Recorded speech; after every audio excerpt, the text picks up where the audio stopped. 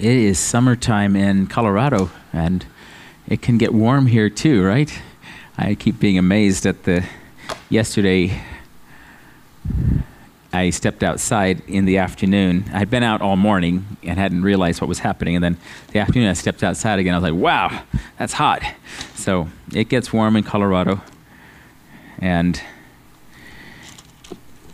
there's just a lot of stuff we do in the summertime, and I'm grateful that we get to do all these things.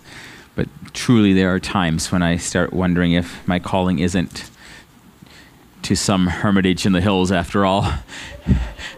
I need people, so it's not really true. I really need to be around people, but I also really like being by myself, so it's this constant tension of, I feel a little bit like a cat who's like, I really need you. Would you please pay attention to me? Okay, that's too much. That's how our cat works. So I feel just a little bit like that myself.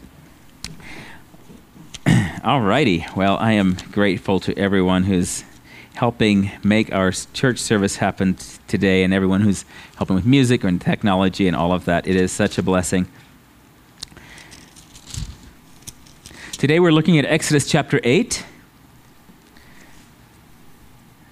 The plague of frogs. That's what we're looking at. So let's read it. Exodus chapter 8, and I'm going to read from verses 1 through 15. So in verse 1, and so this is our second plague, and so up until this point, the Lord has said multiple times that Pharaoh's heart will be hardened, but he has not. Every time we read about Pharaoh's heart, if you remember, one time we read through all of them, and it would say Pharaoh hardened his heart, Pharaoh hardened his heart, Pharaoh's heart was hardened, and then at one point, about halfway through, it suddenly says, the Lord hardened Pharaoh's heart. And so there's this sequence of events that's happening here that's important for us to think about what is going on. Because the Lord says to Moses, I am trying to accomplish something. And he's going to accomplish it because if he was just trying to convince Pharaoh, he might do something different than all these plagues. In fact, this even presents a problem for the modernizing Jewish movement of today, where they're looking at, to them it seems like Pharaoh was the one who was sinning, but that God was really over the top and impacting everybody for Pharaoh's sin. And so it's interesting to read different rabbis of more modern times trying to explain why this happened or maybe what was going on, because they're obviously uncomfortable with the fact that God just hits all of the Egyptians with this. And so they've actually taken to say, well, think about us when someone else makes a mistake, how that impacts us. And so they, even now for the Passover Seder, sometimes they're not just talking about the plagues of here, they're talking about the current plagues and wars and problems and how that impacts everyone. And so I thought about that for a while, and I thought it is important for us to come to a point where we can be comfortable with the righteous justice of an almighty creator God. If God's actions make us uncomfortable, we're either misunderstanding God, we're misunderstanding us, we're misunderstanding something about the relationship between God and man.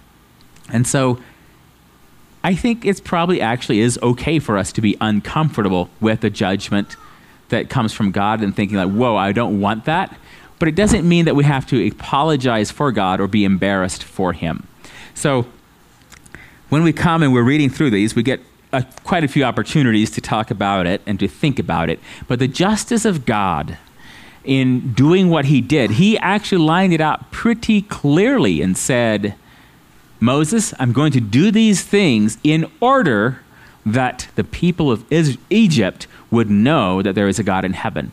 So there's a reason why they're involved in this. So that was my little intro, reading Exodus chapter 8, starting in verse 1, it says, And the Lord spoke to Moses, Go to Pharaoh and say to him, Thus says the Lord, Let my people go, that they may serve me. But if you refuse to let them go, behold, I will smite all your territory with frogs. So the river shall bring forth frogs abundantly, which shall go up and come into your house, into your bedroom, on your bed, into the house of your servants, on your people, into your ovens, and into your kneading bowls. And the frogs shall come up on you, on your people, and on all your servants. So this very specific, these frogs are coming up into your house, your bedroom, on your bed. Like, not just, there's going to be a lot of frogs, but like, these frogs are coming for you. They're going to show up in your house, yes, in your bedroom, and on your bed. And so when I think about that, like, we brought a frog home from Texas in our RV. The tree frogs were so prolific down there, and one of them hid in something in one of the compartments in our RV. And so Katie and Stacy were out getting it out, and they found this tree frog. So guess where the tree frog is now? It's in a little aquarium thing in our house, because apparently they make great pets. Not just according to Stacy, but actually according to the internet site that she looked up. So apparently so she's feeding this. So I will think we're ready for bed, and I'll see her with one of those insect nets, and she'll be running around outside catching moths and other things to feed her tree frog. And every so often he gets a little bit happy and sings a little song over there and makes some noise.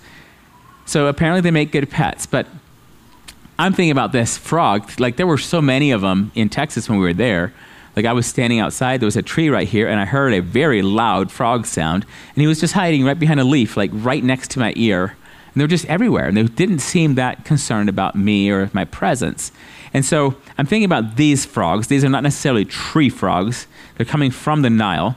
And as they're coming up, they're just going everywhere. And personally, there are things that I like touching better than I like touching frogs. Now, some folks might want to snuggle with one, but I'm assuming that even for Pharaoh, with his worship of the goddess Hecate and her frog head, that he's still, like, what's interesting about the Egyptian gods is they'll often have an animal head, but a human body.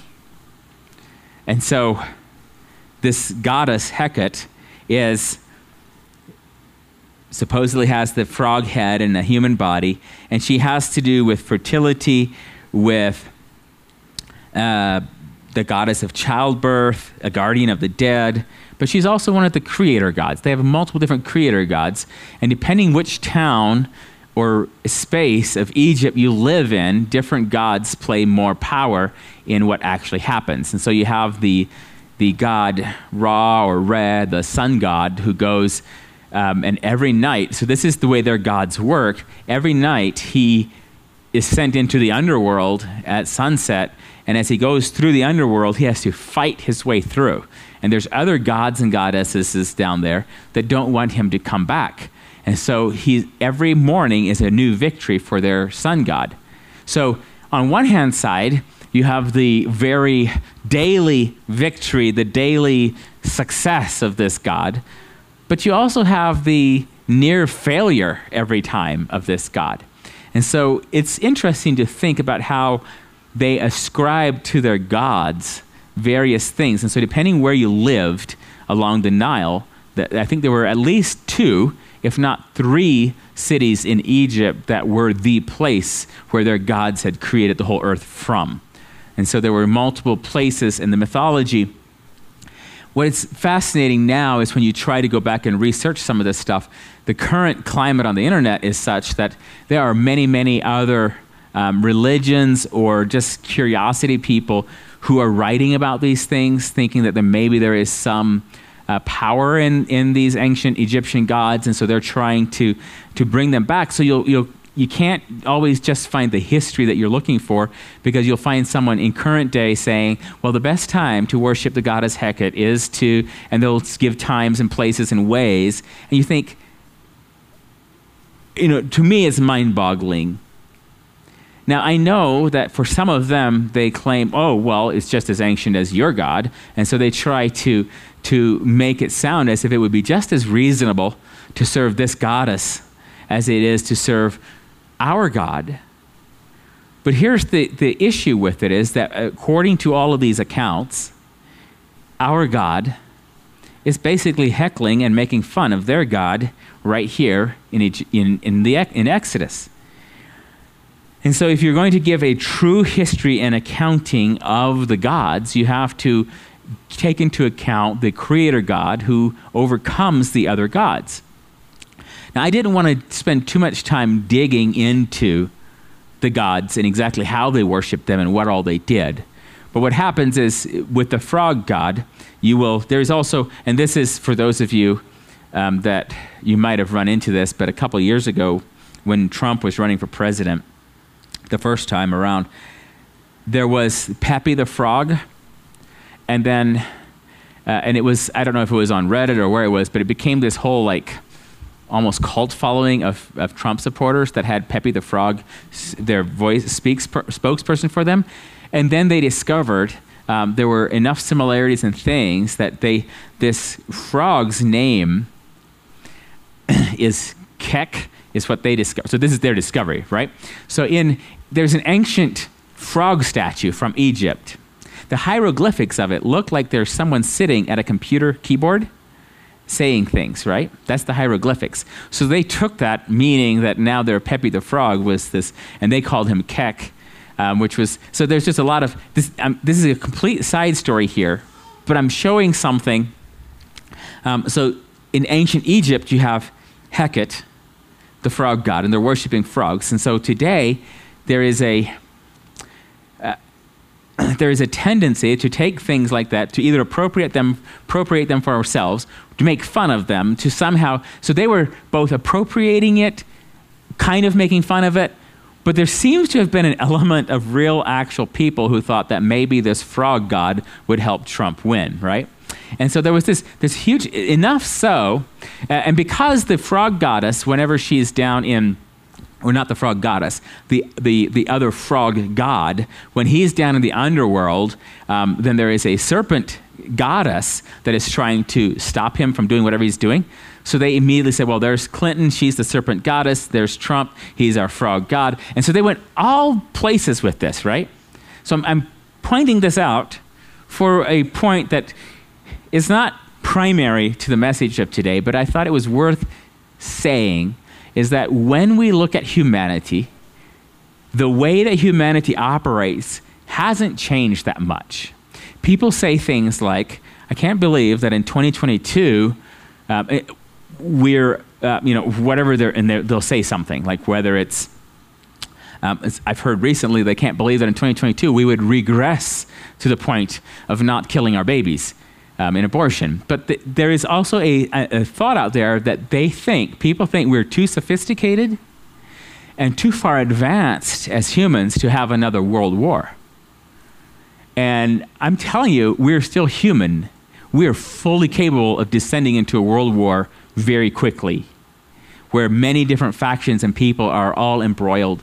We're not safe by means of time to make us somehow more sanctified or more holy, and to make us more so sophisticated to the point that we won't do those things. And they will point out to things like how there are countries now that don't have guns, and they'll go through all of these other things, and they'll be like, look, in the olden days, if there would have been Brexit, that would have been a bloody war, and so on and so forth.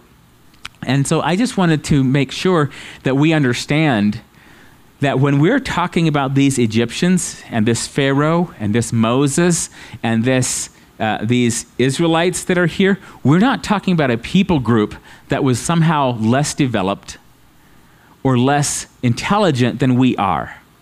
They had less technology, but in many, many ways, they were, to us, if someone with their skill set showed up in our midst, we would say, wow, you have a lot of skills.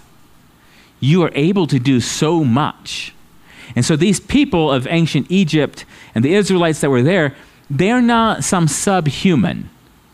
It's not like we're Homo sapiens and they were Homo almost sapiens.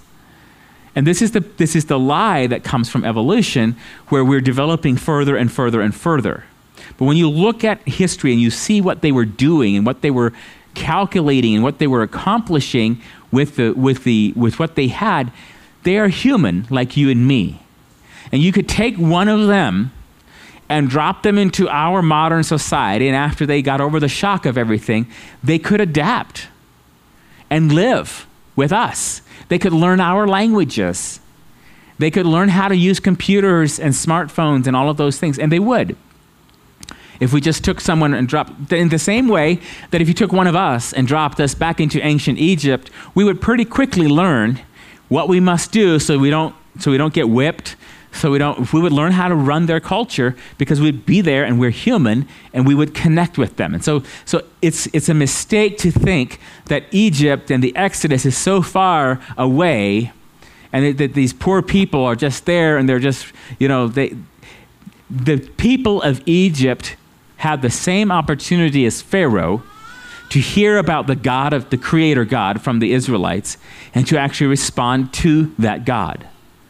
And so when God is bringing a judgment on Pharaoh and on the Egyptians, he is within his realm of justice upon the whole earth, where he's able to say, all of you have been in the presence, what we would say the gospel, and you've rejected it. So let me show you who your gods really are. And so if you think about a little frog, whether it's an amulet that you hang on your face, or your face. Amulets go in your face. Amulets go around your neck. Okay.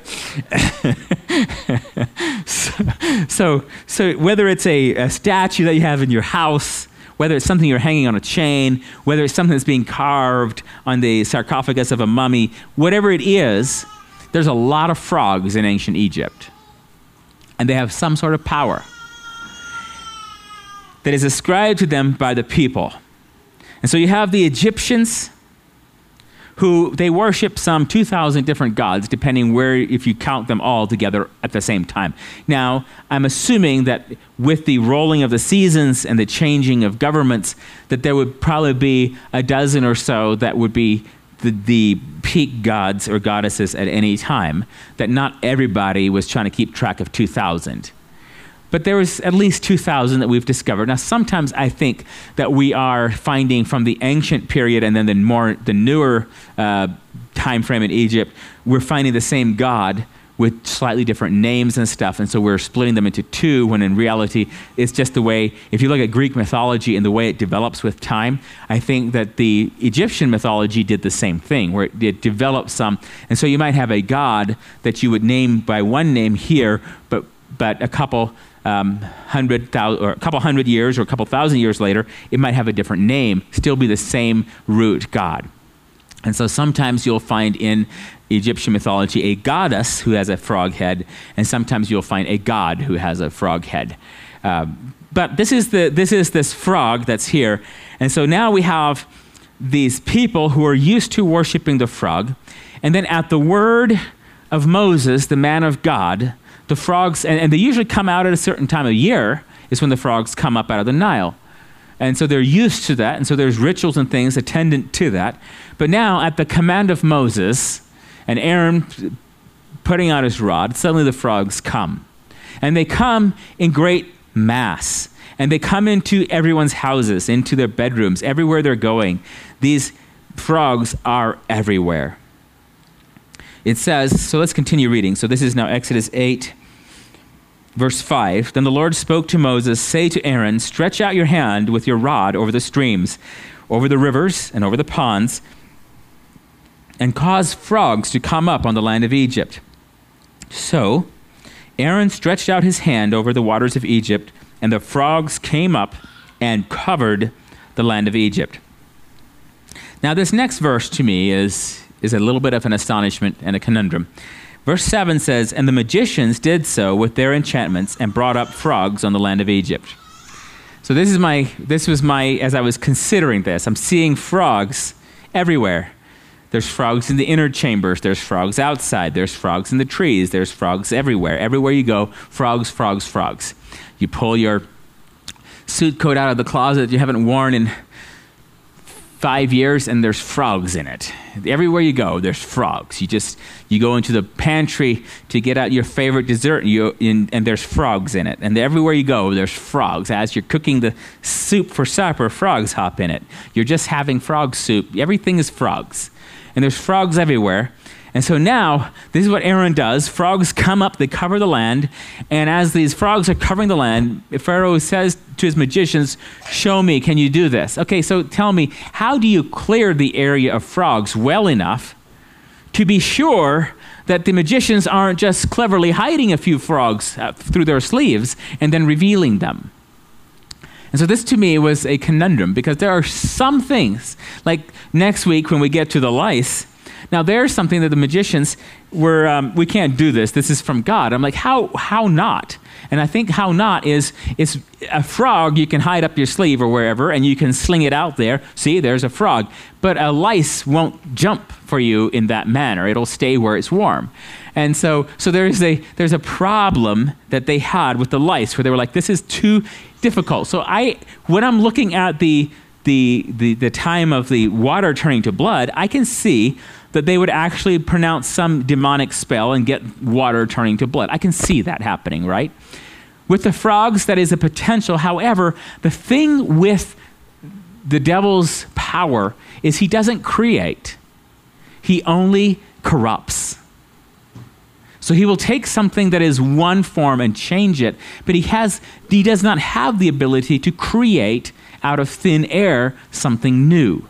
So he can deceive us, he can lie to us, he can take something and corrupt it, but he doesn't have the creative power of God, from my understanding of Scripture. And so when it comes to the frogs, I feel as if the magicians were not creating frogs. They were merely sleight of hand frogs. And it wasn't that hard, because you just had to sweep the area of frogs really quickly, say your spell really fast, and boom, the frogs were back. I don't know. And someone might have more clarity on this whole thing than I do, but this is my thought on it. It's like, how do you clear enough to be like, and then were there frogs, if they were creating frogs, were there frogs materially different from the frogs that Aaron had brought on the land? Could you tell? So this is a magician frog and this is an Aaron frog? Could you tell that? Or was it just the same ones? And so this to me was a bit of a perplexity, how it could be. And furthering my suspicions about the magicians and their frogs is the fact that that Pharaoh is not hardening his heart right away. So you go to verse 8. So in verse 7, the magicians did the same with their enchantments. And then in verse 8, then Pharaoh called for Moses and Aaron and said, entreat the Lord that he may take away the frogs from me and from my people, and I will let the people go, that they may sacrifice to the Lord. So because of the way verse 7 and verse 8 are right next to each other, it almost seems to me that Pharaoh is looking at the magicians going, really? Okay, get Moses. I got to get rid of these somehow. That somehow to Pharaoh, it seems somewhat convinced that this is a real problem. Now, keep in mind that when I'm talking about exactly what happened with these things, this is purely my speculation. I don't know, and historically we don't have more of a record. I would have loved it if Moses would have had a more detailed scribe on some of these issues and belabored some of these points. Who knows? Maybe we wouldn't believe it if it was too detailed. But here it just moves along, and so Pharaoh calls for Moses. So in verse 9, Moses said to Pharaoh, accept the honor of saying, when I shall intercede for you, for your servants and for your people, to destroy the frogs from you and your houses, that they may remain in the river only. Now, something's happening here. Pharaoh calls for Moses. Moses says, I want to give you the honor of telling me when. When do you want the frogs to stop? That's fascinating. But then he says, and when you ask for this, then the frogs will, to destroy the frogs from your land and your houses, they will remain in the river only. So now Pharaoh is sitting here, and I'm imagining that as he's sitting there talking to Moses, he's having to swat frogs off his face as they keep jumping around. I don't know how thick they were, but this is just me imagining it. Like he's trying to eat grapes, he pulls up a grape, it's a frog, he gets another one, okay. And so like this is what I'm imagining, is he's just being pestered by frogs, and he can't not be pestered by them. He's just tired of them. He calls for Moses. Moses comes up. He says, please go pray to your God and get rid of these things for me. Moses says, I want to honor you as the king of this land. When would you want for this to happen? Now, put yourself in Pharaoh's shoes for a minute. If the frogs are being enough of a problem that you're willing to humble yourself and call for Moses to come and ask Moses to remove these frogs, and Moses says, so let me honor you. Tell me, when would you want me to do this? What would you say? Because I think I would say, this moment. Let's do it now. Let's get him out of here. And Pharaoh sits there, swats a few more frogs off of his face, and says, tomorrow. It says it right here, verse 10. So Exodus 8, verse 10. So he said, tomorrow. And he said, let it be according to your word, that you may know that there is no one like the Lord our God. So Moses says, let it be according to your word, that you may know that there is no one like the Lord our God.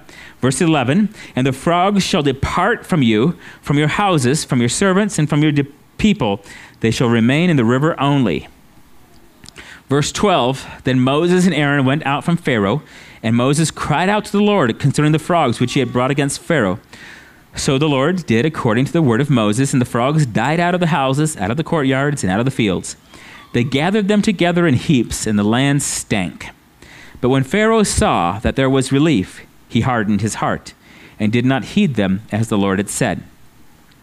And so Pharaoh's hardening of his heart is now happening after the relief. And you will see this earlier. It had seemed that as soon as the magicians had done the snakes, that Pharaoh's heart grew hard, even after Aaron's was rotted, had eaten their snakes. So we're looking at this condition where Pharaoh is hardening his heart. But think for a moment about the frog. If the image of the frog is holy, and if the image of the frog is sacred to the Egyptian, if they see in the image of the frog, in fact, for so long has the image of the frog been seen as new life and the picture of redemption, because every cycle of the year, when we come back around, more frogs come out of the rivers. And so they're from a creationist point of view, they are an annual reminder that the seasons of the earth will continue as long as the earth stands. Because God gave us that promise back after the flood, saying that as long as the earth will stand, there will be sunshine, springtime and harvest, and I am messing up the quote, but basically this is going to continue. The cold and the heat, the seasons will continue. And so the frog, every time in the year when he comes back up, this is a symbol of the faithfulness of God. So much so that when Christianity came to Egypt, much after this incident, when Christianity came to Egypt, the Egyptian Christians, what we would now call the Coptic Christians, but we were the early ones of the Egyptian Christians, they would often, as a sign of hope and encouragement to each other, draw a little frog at the end of their correspondence to each other. Because the frog was, you know how we might have certain flowers that we represent Easter and the resurrection? Well, the frog was that to the Egyptian culture. It's a new life. And so it's fascinating that the frog itself carried enough of that even some of the Egyptians, Christians later, adopted it as part of their culture, saying the frog is an evidence of the newness of life that we have in Christ. So now someone will say that is... pagans will claim that that's Christians trying to appropriate one of their gods, and some Christians will claim that that's paganism taking over Christianity. So that's a whole other discussion. But it is the frog itself is the symbol of life and renewal. And so I think about this because later in the wilderness, we have this moment where the children of Israel say, we need food, we're dying, why don't you feed us? And then the quail come up on the land, and there's so many of them, and then they're overflowing, and so they're literally eating quail, and God judges them because of their greed in the middle of them eating all that quail. And so I was thinking about this, is if you're worshiping the frog god, and you think it's a beautiful thing, and then one day there are so many frogs in your house that you can't handle it all, and then a couple days later they all die, and there's a stench of dead frogs, and you're having to move frogs around. In your mind, once this has happened to you, so think of this generation of little Egyptian boys and girls growing up, and forever after, when they see the picture of a frog, will they have kind and good thoughts to their frog goddess? Or will they remember the stench? Because I think what God is doing is saying, I want you, when you see your gods and your Egyptian gods, I want you to remember that there is a God that's bigger than these gods. And so God is at work doing something. And I think as we read through these, it is important for us to recognize that God is wanting to show the Egyptians about this, and not just show the Pharaoh or Moses or the Israelites, but he wants all the people of Egypt to know that there is a God in heaven and to know that there's a creator God in heaven. And so part of what we're seeing here is that as the Egyptians have different accounts of what is happening with their gods and goddesses and how this all works, in reality, God, the creator God, has the power, has the authority, has the ability to do this. Okay, so now let's go back, though, and look at this moment when Pharaoh is sitting there swatting frogs, and Moses says to him, please accept the honor of saying when I will intercede for you. When do you want this to happen? And Pharaoh says, tomorrow. And for us looking at Pharaoh, we're like, why didn't you say today? Why don't you say today? Why would you say tomorrow? And so I began contemplating in my own life when I say today versus when I say tomorrow. Because it's easy enough if I'm looking at a difficult job and I'm like, you know what, I'd rather not do that today. I'll do that tomorrow. Now, what's fascinating and a little gagging about this is that we have an idiom in our language where we talk about swallowing frogs. And it comes from a quote, and I don't remember who made the quote, but basically says that if in the morning you swallow a frog first thing, you won't have to do anything harder the rest of the day. So the little booklet that I think Stacy's dad gave us, the little booklet, is just called Swallow That Frog. And so the idea is that when you're looking at your tasks and everything you have to do throughout the week, and you have something that's big and hairy and nasty, you're like, well, there's the frog, and you keep putting it off, and you keep putting it off, and you keep putting it off. Well, occasionally you'll get a lot of other stuff done, but most of the time it just immobilizes you because you're not getting the main thing done. You got to get this done but you keep delaying it and you keep pushing it off. At least that's what I will sometimes do. And so if I'll just get up in the morning and swallow the frog first thing, it'll be out of the way. I won't have to do anything worse than that the rest of the day.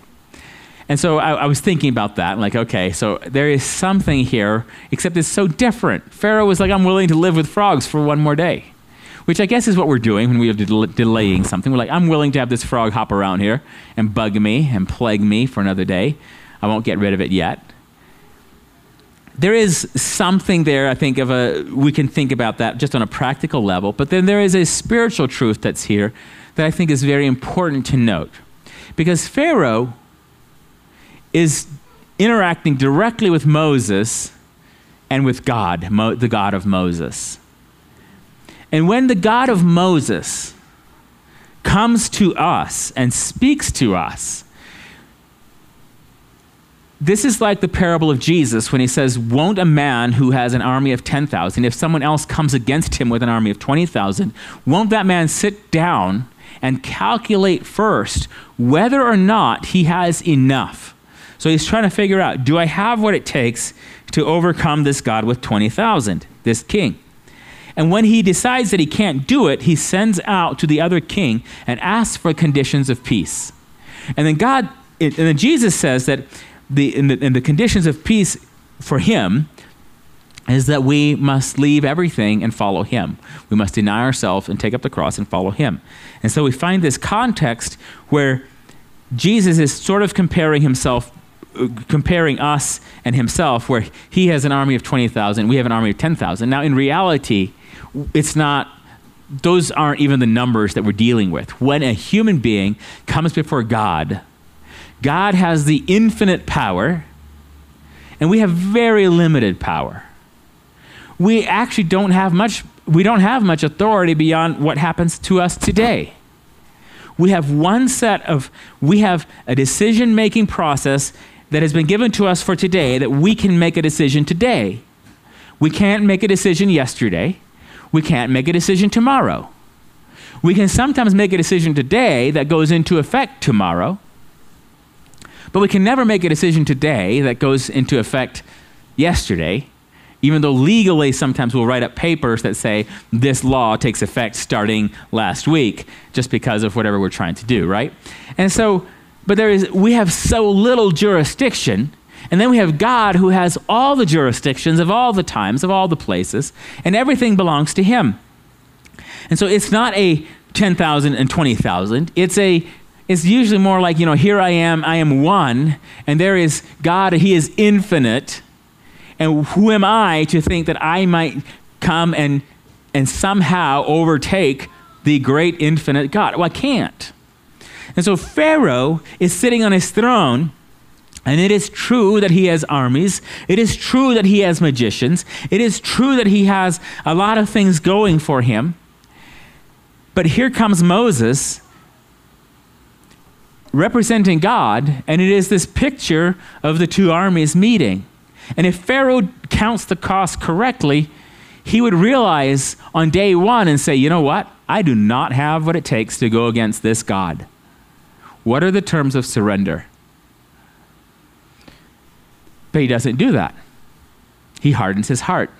And the God of Moses says, I'm going to make sure that he hardens his heart until all of Egypt knows that Pharaoh, in all of his power, in his supposed deity himself, and everything he does not have power. He does not have authority. He cannot just stop me in my tracks. I'm going to continue these plagues until he is utterly broken. And then, at that point, if he still hardens himself, we're going to drown him in the Red Sea.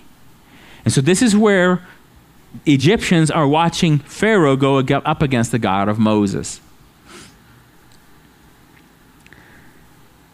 And so I just want to take a moment to think about this, because there is a scripture.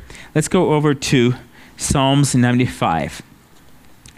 And in Psalm 95, we're going to start in verse 6. But Psalm 95, this is something that's quoted in the New Testament. It's something that we quote a lot in, I think, specifically in times of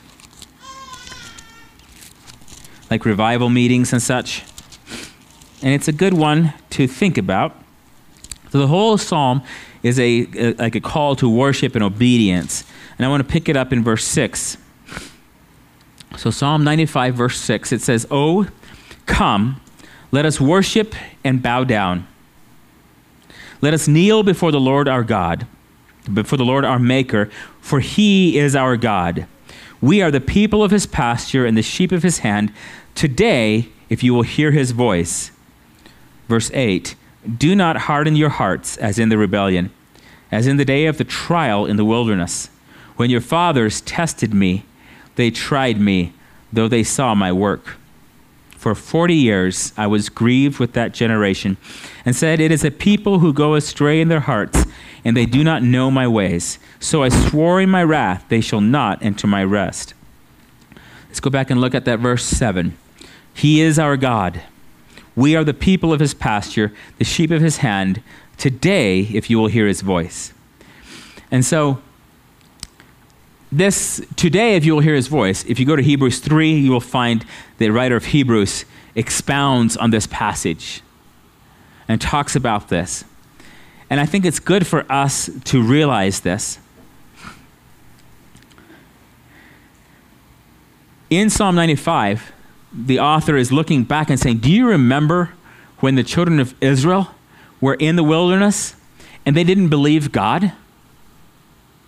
They basically came up to the moment to go into the land of Canaan, and while they didn't use these exact words, it was as if Joshua came to the children of Israel and said, well, let me give you the honor of deciding, do we go in now or another time? What time? And they don't say it in exactly the same language of Pharaoh, who says tomorrow, but they basically are like, not now. We don't want to go into the promised land now. And so as a result, you have two men, Joshua and Caleb, saying, yes, we can do it right now. Our God is with us now. Today, our God is with us. Let's go. And they would have made plans and could have been able to enter the promised land with the help of God. But the people said, no, not today. And this is really important for us because they are looking back to this moment. But back in Exodus 8, when Pharaoh is saying, not today, we'll do it tomorrow, he is hardening his heart, and he is not hearing the word of the Lord. He's not understanding who God is. And to me, this is, I believe, a foreshadowing to the Israelites of where they will find themselves a little bit later. When the God of heaven sends a message to you, it is best to be in the position of someone like Mary, who says, according to your word, let this be to me, and just rolls with it. It is one of the reasons why Mary has such a high position of faith in the church, is because she literally heard the word of the Lord, responded in obedience to it. She did not doubt. She wasn't struck mute like Zechariah. She just said, according to your word, let it be to me. And so this is the place where Pharaoh would have been good to if he would have done the same thing. It's a place where the children of Israel would have been good. If the children of Israel would have said, well, Joshua, if they would have said, what do you think? Should we do this thing? That would have been a good position to be, to say, what does God want us to do? But they didn't ask that. They just simply said, no, we can't do this.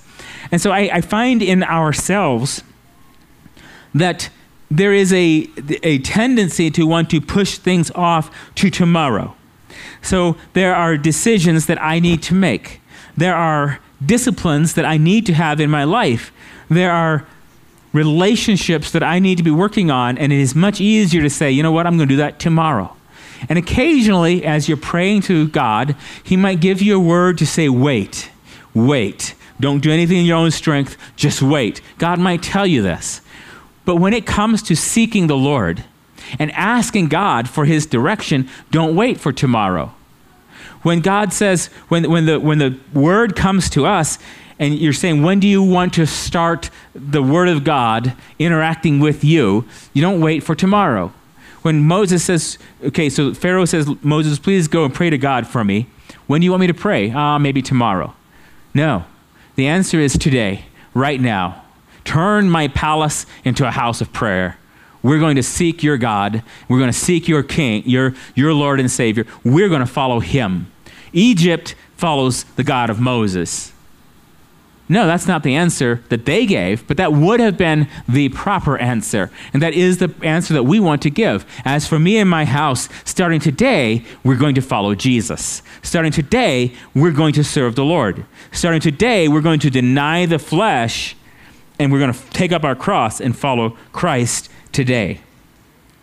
Today, really, this concept of today is a declaration of God's mercy. Because God doesn't say, oh, you missed the window. The window was June 4th through 6th, 1987, and you missed it. Or, last year, or it's coming next year. He doesn't leave us in between two windows of opportunity. He says, today, if you will hear his voice, today, don't harden your heart, as in the rebellion. Today, if you will hear his voice, at this point, do it now. Submit to him now. Draw near to God now. And so the call to worship, we don't have to wait for a Sunday. It is good if we come here together on a Sunday and we worship our Creator and we surrender to him and we say, Lord, you are our God, and we surrender to him in that moment. If you think about Lamentations, where it says, in Lamentations 3, where it says, your mercies are new every morning, that is today. The Lord's mercies are today. They are this day. They're not tomorrow. They're not yesterday, they're today. The mercies are available now. If you think of the Lord's Prayer, it says, give us this day our daily bread. A life of faith and love for God is lived today. Not tomorrow, not yesterday, but today. And if you think about it, you cannot deny yourself tomorrow. You can only deny yourself right now in the moment. To take up the cross of Christ, you do that today. We must act in the moment. We must, as believers, live our faith today. There's always going to be opportunity to say, you know what, that's a good point. I'll get back around to that later. And to kick it down the road and to wait until a different time. As the king said to the Apostle Paul, if there's a good opportunity time later on, maybe I'll think about this again. But he missed the today part. And so this is important for us. And so as simple as it seems that Pharaoh would put it off till tomorrow, I think it's staggering. If the frogs are so bad that he's willing to call Moses, then that's a big enough sign to say there's a problem in my land that my gods cannot take care of. I need the help of your God because I need you to pray for this. If it's that serious, we should do it today. And so for us, there are things in our life that are beyond our control. There are things in our life that we actually already know that is something we need to be doing. And we can either wait for a more opportune time to potentially circle back around and hear this again, or we can learn this lesson that God shows us. And it's amazing to me that the psalmist looks back and writes about it. The writer of Hebrews looks back and writes about it. And for 2,000 years, the church has been saying to people, oh, that you would fully believe today and that you would follow Christ today. Don't wait, but let's follow him today. And so this has become God, this has become a message of the Creator God, is that he is a God of now. He is a God of the present. He is not just a God who did things long ago in other people's lives. He is a God that is active and alive today in our life, in every believer's life. So if there is a need, we need to pray today. If there is something in my life that we're not surrendering, we need to surrender today. And we can do that. Let's pray. Father, thank you that your mercies are new every morning, that your faithfulness is great, and that every day, afresh and anew, you call us to walk with you, to submit to you, to be yours. And Lord, I thank you that you give us these little examples tucked in throughout Scripture that talk about your faithfulness and who you are. Because you're a good God, and you give good gifts to your children, but you call us, and your conditions of your call are complete and utter surrender. And so we come to you, Lord. We want to leave all of our magicians' tricks and devices behind. And we want to just draw near to you. You are the Creator God. We belong to you. And we draw near to you today. And we ask, Lord, that today you would give us our daily bread. And that today we'd be able to walk with you. We love you in Jesus' name. Amen.